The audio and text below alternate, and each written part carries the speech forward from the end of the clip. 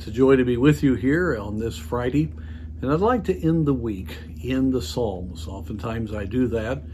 There is so much to be gained when it comes to thinking right in hard situations, discouraging situations, especially David, but the other psalmists speak really honestly under inspiration about the struggles they're going through emotionally and how they look to the Lord. You read in in Psalm 113, verse 1, the key to thinking right. Praise ye the Lord.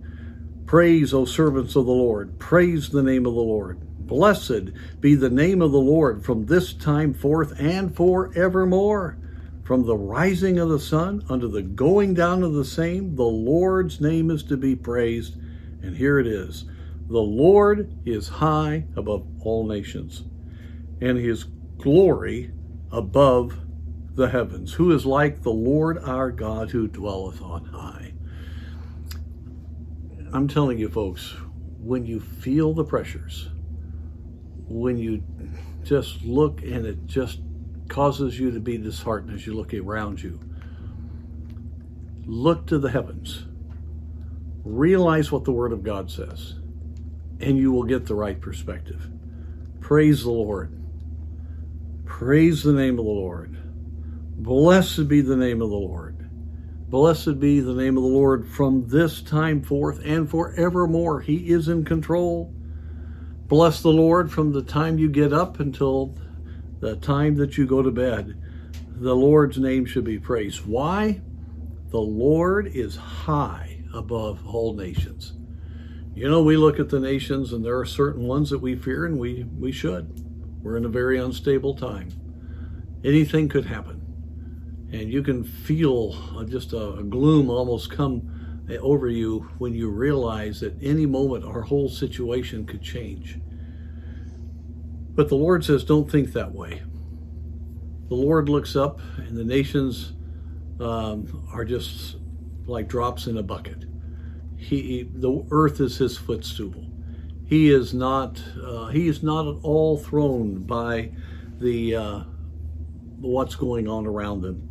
His glory is above all of the heavens. Who's like the Lord our God, who dwelleth on high? Oh, what a tremendous encouragement it is to know that our God is not at all disheartened by what he sees. He's grieved when people sin, but he's not thrown by man's power. And so we as believers can just be fully confident in the fact that God's in control. He's above all. He is superintending all. He's allowing Satan to do what he's doing. God doesn't cause any evil, but God turns it all to good to those that believe him. And my friends, if you get a little bit thrown by things you hear, praise the Lord. Praise him forevermore. Praise him when you get up. Praise him when you go to bed. And realize he's far above all the nations. He is above all. His glory will shine. And spend time speaking with the God that is above all nations. And my friend, your heart then will rise above all of that. And you'll get a burden, and you'll pray, and you'll have a concern, but you will not be in a place that you're disconsolate, because you believe that your God is ruling from on high.